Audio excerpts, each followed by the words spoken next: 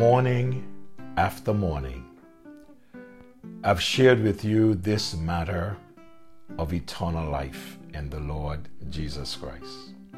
Morning after morning, I've shared with you that eternal life is found in none other than in Jesus Christ. I shared with you about this matter of eternal life and how to get it. This morning, I want to close this series that we've been looking at in regards to eternal life and start a new one after this morning. But what I want to share with you this morning as we close on this matter of eternal life is that not to have eternal life is to remain spiritually dead and to face eternal death. But before I go into the scripture and share that with you, I want to share with you the words of a song. Oh, how I love this song. It says, James Granarm, he says, "Oh, what a Savior that he died for me. From condemnation he hath made me free. He that believeth on the Son, saith he, hath everlasting life. All mine iniquity on him were laid. All my indebtedness by him was paid. All who believe on him, the Lord hath said, hath everlasting life. Though poor and needy, I can trust my Lord. Though weak and sinful, I believe his word. O glad message, every child of God hath everlasting life." And the last answer, "Though all unworthy, yet I will not doubt. For him that cometh, he will not cast out. He that believeth, O the good news shout, hath everlasting life." And the chorus says, "Verily, verily, I say unto you, verily, verily, message ever new. He that believeth on the Son, 'tis true, hath everlasting life." And this morning, I wish to take you back to 1 John chapter 5 and verse 12 and prove to you that not to have eternal life is to remain spiritually dead and to face eternal death. Verse 12, "He that hath the Son hath life, and he that hath not the Son of God hath not life." The latter part of the verse tells us that he that hath not the Son of God hath not life. All who are without Christ, who do not possess Christ, are here and now spiritually dead and do not have eternal life. John, in his letter, he wrote in chapter 5 and verse number 40, St. John's Gospel, chapter 5 and verse 40, "And ye will not come to me that ye might have life." In other words, it sure seems like those to whom he was calling do not have life. And he refers to them and he says, "And you will not come to me that you will have life." In other words, he's saying you are dead without life. Paul wrote to the Ephesian believers in chapter 2 and verse number 1, where he says, "And you had he quickened," that is to make alive, "who were dead in trespasses and in sin." So when someone receives Jesus Christ as Lord and Savior, when one receives eternal life, that person is made alive spiritually. For he said to the believers, "You had he quickened." Now they are quickened, they are saved. As believers, he's speaking to, he said, "who were dead." Where? In trespasses and sin. Now, how did this all happen? Well, I'm glad you asked. For the scripture tells us in Romans chapter 6 and verse number 23, the wages of sin is death. You know, sin is sweet.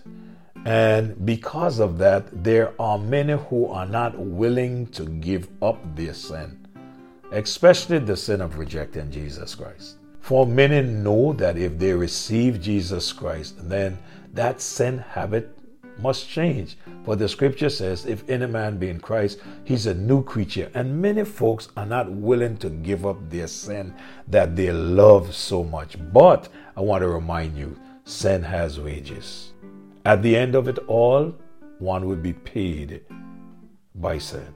He said the wages of sin is death. Now what death? You may say, but Pastor, we all will die.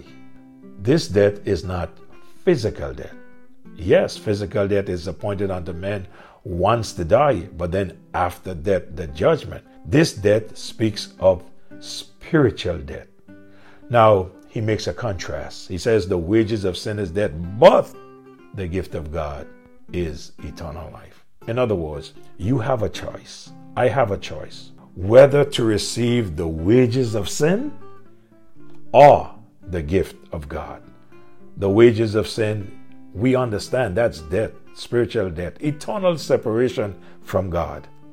But the gift of God, God has a gift. And the gift that he wants to give to us today is that of eternal life. Death here refers to separation from God.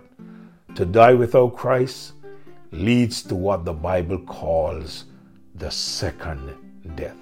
In Revelation chapter 2 and verse number 11, the Bible says, he that hath an ear to hear, let him hear what the Spirit saith unto the churches. He that overcometh shall not be hurt of the second death. In other words, this second death that he is speaking about, this is eternal death, separation from God. The truth of the matter is, he explains to us what this is all about. Again, in Revelation chapter 20 and verse number 14, the scripture says, and death and hell were cast into the lake of fire. This is the second death. I was speaking to a young man just yesterday, and he said to me, you know, I don't believe in this heaven and this hell thing. I said, you don't believe in it? He said, no. I wanted to show him that it really doesn't matter what one believes. Facts remain facts. So I said to him, what if I say to you that I don't believe that you're a man, I believe that you're a woman? He laughed. I said, but why would you laugh? He said, because I know that I am a man. I say, so if I believe that you're a woman, it doesn't change the fact that you are a man. He said, that's correct. I know that I am a man. It doesn't matter what anyone else believes. I said, thank you. Very same thing. It matters not what you believe. If you believe that there is no heaven, it doesn't change the fact. If you believe that there is no God, it doesn't change the fact. If you believe that there is no hell, it doesn't change the fact. I said, I want you to stop and think for a moment. I want you to take a little travel in your mind, and let's go down to St. Vincent. Who lit that fire? He said, what fire? I said, you heard what's going on in St. Vincent? He said, yes, I heard that. The volcano down there just blowing up the place. I say, what is it throwing out? He said, lava. I said, who lit that fire? He said, that's a good question.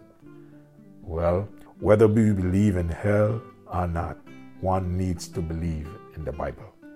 The Bible says, and death and hell were cast into the lake of fire, which is the second death. Not to have eternal life is to remain spiritually dead and to face eternal death. So we close with John chapter 3, verse 14 and verse 15, where the Bible says, and as Moses lifted up the serpent in the wilderness, even so must the Son of Man be lifted up, that whosoever believeth on him should not perish, but have everlasting life.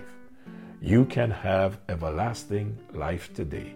Yes, you can be spiritually made alive today. And you would need not worry about facing this awful place called hell that is prepared for the devil and his angels. But in order to have this eternal life, you must trust the Lord Jesus Christ and his finished work on Calvary's cross. I trust that morning after morning, something that I've shared with you was able to stay with you. Or you can go back and read for yourself 1 John chapter number 5, and you can read from the whole of chapter 5 and you will find it right there for yourself.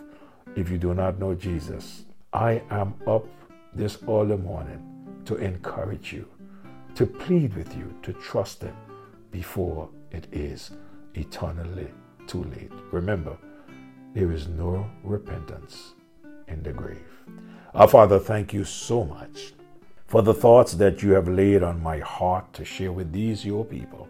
And I thank you for those who listen, and I pray that these thoughts were accepted by your people. And for those, Lord, who have not accepted you, that they would accept you before it's too late. And I trust, Lord, that something that was said was used by the Holy Spirit of God to draw people unto you. And in so coming, we know that you would give them eternal life.